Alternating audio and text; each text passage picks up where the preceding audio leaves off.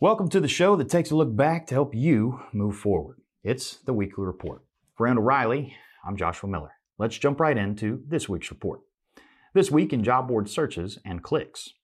Truck driver searches were up 5% week over week, 9% month over month, and 8% year over year. On the click side of things, there was a dip of 2% week over week, but gains of 23% month over month and 15% year over year. Searches for last week increased while click activity dipped slightly. Owner-operator was the only segment that had an increase in total clicks week over week with a gain of 5%.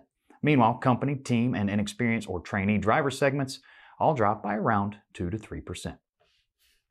This week in freight. Overall load postings for the week held steady.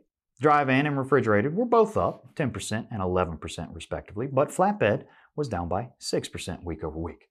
We also saw truck availability dip just a tad by around 1% as the ratio of loads to trucks edged slightly higher.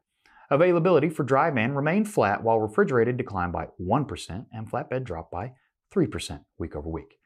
Spot rates were up by 1.5 cents while dry van rates were up by 7.5 cents while refrigerated increased by 16 cents, but flatbed declined by 1 cent week over week. Now for our story of the week. It's been a year and a half since the FMCSA's Drug and Alcohol Clearinghouse went into effect.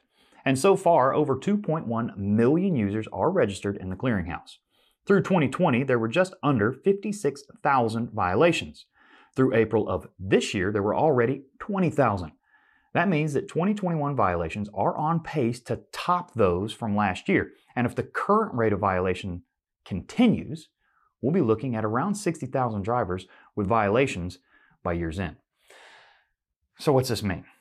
Well, for one thing, it would seem to suggest that the institution of the clearinghouse did not result in a one-time mass exodus for drivers, as some thought or maybe were hoping would be the case. Instead, it looks like the clearinghouse will continue to remove a pretty significant number of CDL holders from the driver pool each year. The FMCSA data shows marijuana is overwhelmingly the most used illegal substance by CDL holders. A little legal note here, while marijuana is legal in some states for recreational use and approved for medical use in other states, on the federal level, marijuana is still classified as a Schedule I drug. Now buckle up. I'm going to start throwing some numbers out there and you're probably going to want to know some of these. As of May 1st, there have been 69,565 drivers with at least one violation. But here's the kicker. Of those nearly 70,000 drivers, only 12,055, or 17% of them, have actually completed the required Return to Duty, or RTD, process to remove the prohibited status. 63% of the drivers in violation, around 43,614 drivers, haven't even started the RTD process, and another 9,171, 13% of those, are eligible for RTD testing but have yet to complete the process.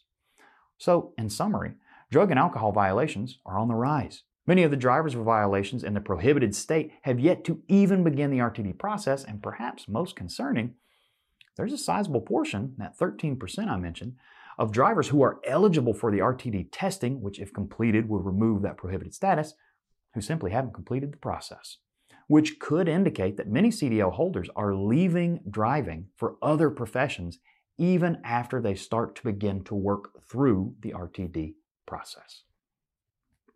And that's it for this week's report. Don't forget to check out our blog page and YouTube channel where you can find all of our previous reports in addition to some other great driver recruiting content.